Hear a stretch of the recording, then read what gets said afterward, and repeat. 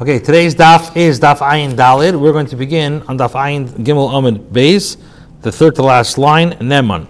We're in the middle of saying when an aid is believed. Usually we need two aid, and when is one aid believed or not. So now the Gemara says, and we brought up many different barachaya. So now the Gemara says, neman bal mekach leimar. If an owner of a item being purchased is confronted now by two people, each one is saying that he's the one who purchased it. So the halacha is neman bal mikach leimar lezemacharti leimacharti. Thank you very much. So the person is deemed credible to say, the meicher is believed to say, I sold this one, I did not sell this one. Now, when do we say that? When the item being purchased is still in the seller's possession. So he could say, from A, I got the money, or I sold it to him, B, I didn't get it. However, but if the item is being purchased is not in the possession, then he is not believed any more than than just 1/8. Now, let us see from whom he took the money. It will be obvious that he is the one who bought it. So what do we have to ask him? Let's see, who did he take the money from? The Gemara says, it's talking about a case where the seller took the money from both of them, and he said, one payment I accepted willingly, and the one payment was given to me against my will. In other words, I got wires for both, and one was against my will. And it's not known which person gave him money in according with his will. They threw money at him, but which one was against his will? So in that case, now if the item is no longer in the seller's possession, so he's not deemed credible to testify to whom he sold it. Only if he still has it, then he could say, yes, I accepted the money from both, but to this I want him, to this I didn't want him. So who has the item? The seller. The seller has the item, yeah. You're selling scheda, you're selling... The seller's still holding it. Yeah, he's still holding it. You give it to him. Correct. Okay, the next thing now, the Gemara now will continue. Why didn't he believe it? What's up here?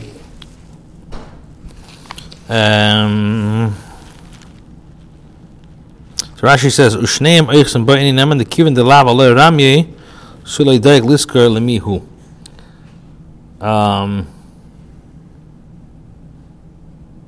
So basically, since I guess he doesn't have it anymore, the way Rashi learns, so he doesn't remember who.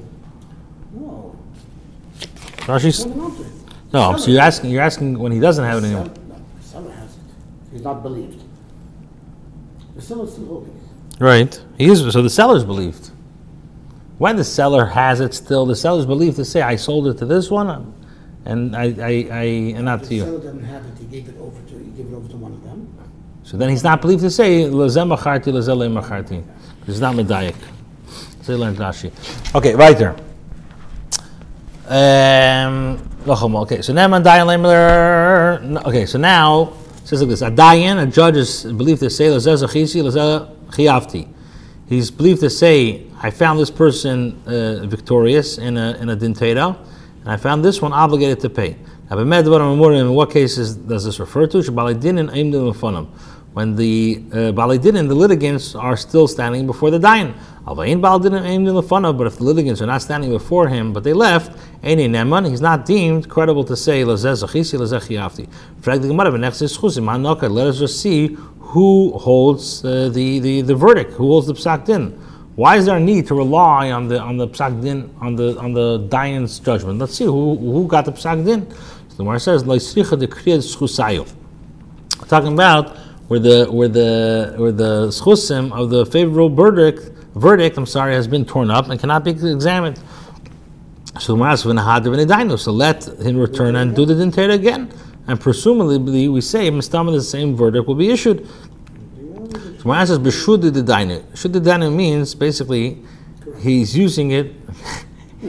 In English, it's called the dayan's discretion. In other words, there are certain cases that the verdict depends on the decision of the dayan, based solely not so much on halacha, but on the sense of which litigant deserves to win. Yeah, what did they call it? With his gut. There's no guarantee that they will make the same decision. In other words, it's not lav dafka halachadik thing or whatever, but his gut saying is that this one is shud the daini. What do you call it? Corruption? Right there. Rav Nachman says, okay, the Gemara now continues to discuss the credibility of various people with regards to a Bechir. Rav Nachman says, Shleishin Eman al Bechir, 3 are deemed credible with regards to stating that a child is a Bechir. Eluhain, who is that? Chaya Aviv Imay. This is the midwife, the father, and his mother. Chaya is believed, the midwife is deemed credible only immediately. Yeah, it was yesterday. The altar. Correct. Imay, his mother is called Shivas, believed all 7 days, that this is the firstborn, and Aviv La'ilam, the father is deemed credible forever. Keditanya, as the Brisa says, Yakir, the Torah says, but he acknowledged the firstborn. From here learns out, Yakirenu Lachinim, the father shall acknowledge him to others. In other words, he is deemed credible to tell others that he is a Bechir. From here, Rabbi Yehuda says, Nem on Adam Leimer, a person believed to say, Zeb b'ni Bechir, this is my firstborn son. Ukshem shenem Leimer, Zeb b'ni Bechir, and just as he's deemed credible to say, this is my firstborn son, Kach nam Leimer, Zeb ben Grusha, Zeb ben Chalutza, so too, if he's a Kohen, he's deemed credible to say about a son, this is ben Grusha, ben Chalutza, the Chacham Eimrim, the Chacham say, no, Ein Neman, he is not deemed credible to state only which son is his Bechir. Now, the Mishnah says, Abba Shol ha'yakir shtuki biduki. Abba Shol would call shtuki the label of biduki. What is the meaning of biduki? Now, if you say that they checked his mother, and she says, the kosher nivalti, I had relations with a kosher man of good yuchsin, so in which case she is believed, so Keman, then with whose opinion does this halacha accord? Rabbi Gamliel, without Rabbi Gamliel, but we already learned this on another occasion. The time we already learned in the Mishnah, Beres. If a Pnuya, an unmarried woman, was pregnant, and they said to her, Beres, so this Pnuya was pregnant, and they said to her, what is the status of this fetus? Amr Lahem. So she said to them, Ish pleni v'cheinu. This is from so and so, and he's a kohen. So Rabbi Gamliel, Rabbi Eliezer, Imrim, they both say nemanis. And we do not trust her. We don't live from her mouth. We don't rely on her words, and she's not trusted. Rabbi Yehuda, Shmuel, halacha is Rabbi Gamliel. Halacha is like Rabbi Gamliel, that we trust her.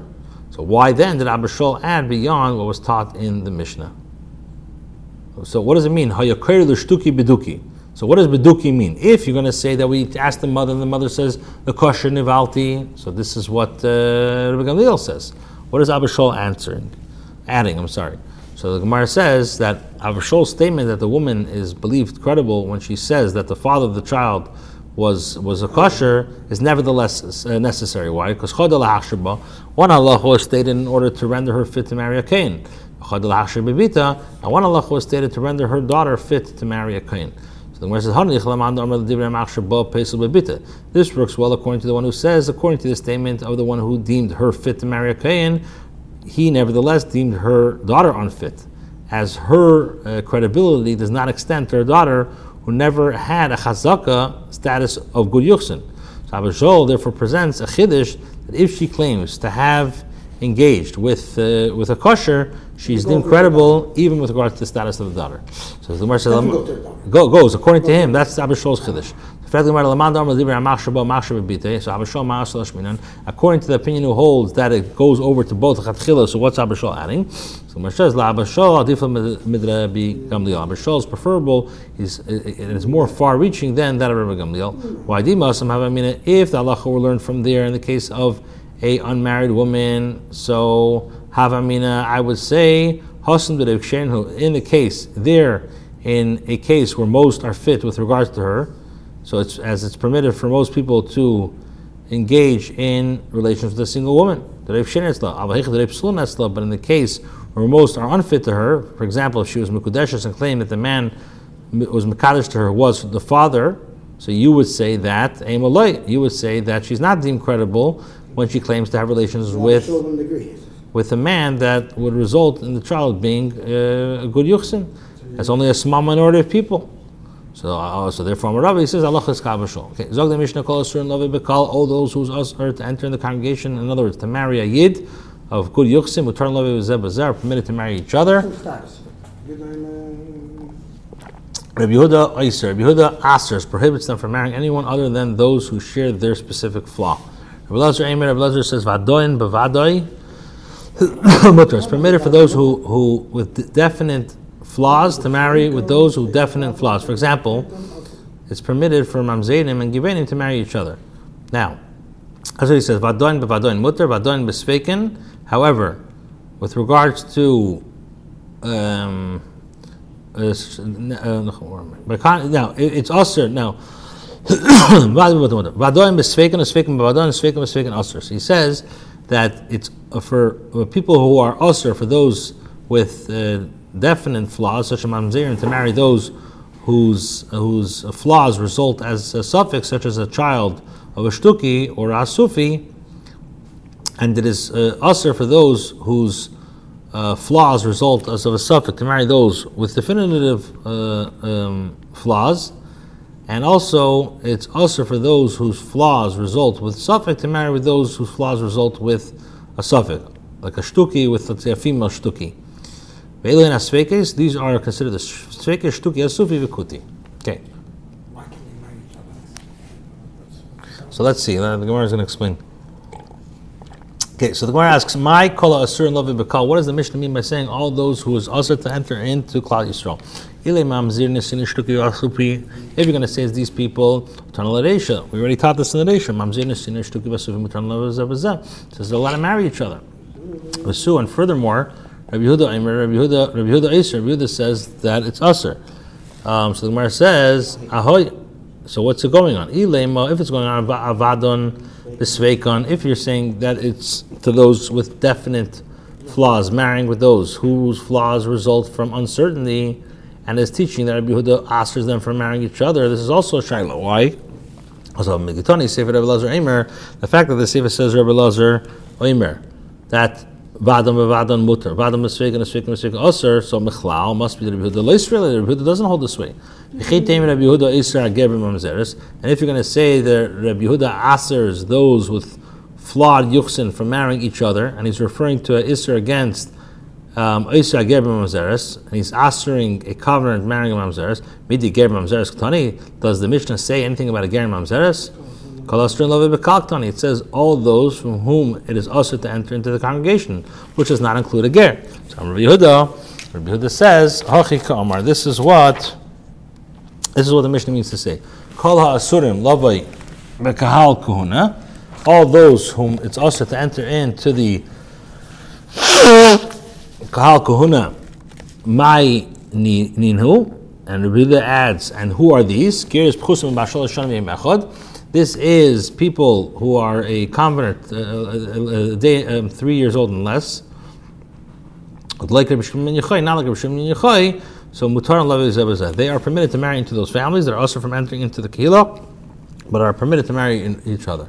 So the Gemara asks, let us just establish the Mishnah as referring to a girl who became a geyeris at 3 years old in one day, and it will accord even to Rabbi Shimon Yochai, as he agrees that the ger may not marry a kohen.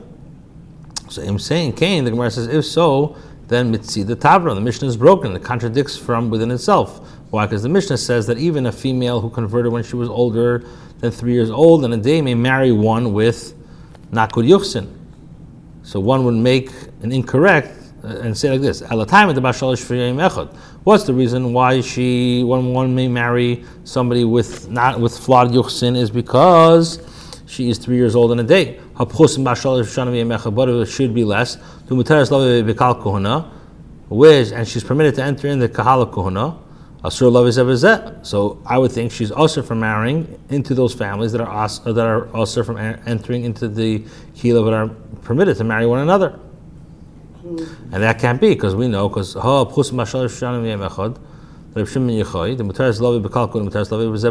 can't be. Why? Because according to the opinion of Rishon Yechai, there's also a case of a girl who was megayer when she was less than 3 years old in a day, who's permitted to enter into the kuhuna and is permitted to marry into those families that are asked from entering into the kehillah but are permitted to marry one another. So the Mishnah cannot be explained according to the opinion of Rishon Yechai. So when I ask, if she was Skaya before 3 years old, when she was older, it's not a problem.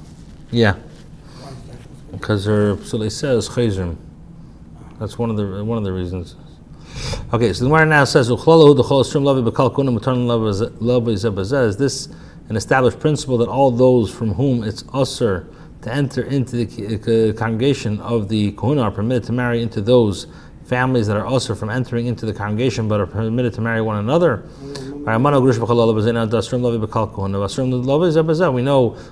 Grusha Chalala are usher Lavi B'Kal, and they're also usher to each other. V'su Hamutter usher, and even more so, you can learn that, but one who is usher to enter into the Kehila of Kohuna is usher for marrying a woman. But we know a ger who's permitted to marry a daughter of a kohen is also permitted to marry a mamzeres.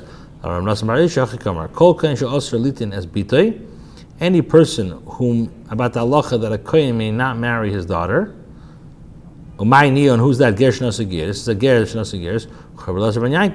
And like Rabbi S Greenwald, so they are permitted to marry one another since gerim are not into the category of kahal.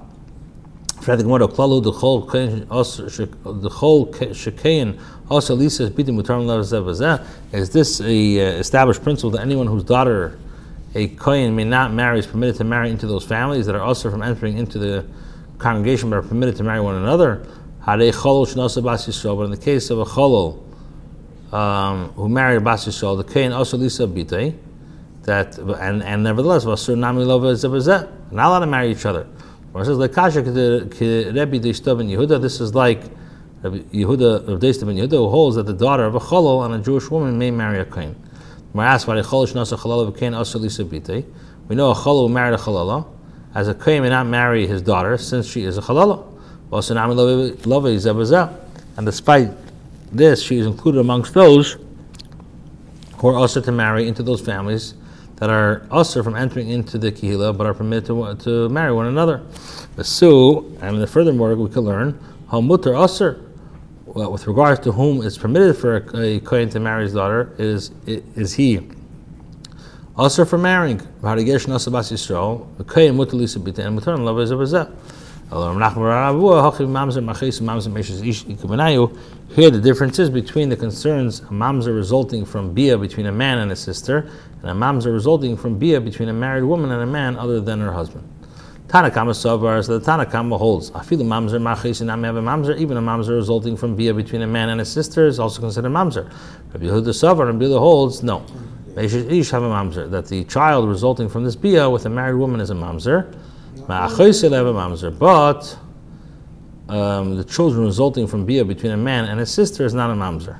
So according to this explanation, the machlekes is that according to the Tanakama, children resulting from bia between siblings may marry children resulting from bia with the Eishes Ish. Well, according to Yehuda, the children resulting from bia between siblings is which is basically an unflawed yuchsin, and therefore may not marry a mamzer.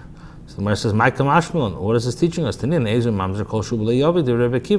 says, who's a mamzer? Any child who's born of a union, which the Torah says he shall not enter. In other words, if this union was violated of any kind of isser, even that of isser that is not subject to the isser of kares, Rabbi Akiva holds that that's yachid, that is a mamzer. Mishnah continues, Shimon ben Atimni says, any child who is born of a union that's usher, and the halacha is like this word. Any child who is born from which one is chayiv, this is based in now. So what do we see? That the question of whether mamzer status results from bia between siblings, for which one is chayiv to receive colors, rather than Mrs. Bezdin has already been addressed in the Mishnah. Therefore, Nachman's explanation of the Mishnah must be rejected. Elam Rava says, Ger Armeni Me'avi Kuminah. The difference between them is a Ger and Armeni. Hachikamar Kol Stern Lavi Bekal, and who's that? The Ma'ini Ger Armeni Mutar Me'avi is Mutar Lavi Zebazah. So the Gemara says, Iachi Ma'ir Rabbi Yehuda Iser. If so, what is the reason why Rabbi Yehuda holds asers this marriage?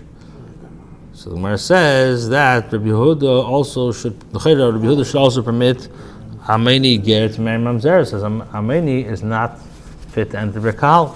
So my answer is Hachikamar. This is what the Tana is saying. Although Rabbi Yehuda generally asks a ger for marrying a mamzeres, hanimili ger that love bikal. This applies only to a regular ger who is fit to enter into the kala. A ger amini me'avi de'en ruin love bikal, but a male amini and a male ameavi converts who are not fit to enter into the kal loy are not usher from marrying a mamzeres, and therefore there is no machlekes between Rabbi Yehuda and the Tanakama. Okay, stop here.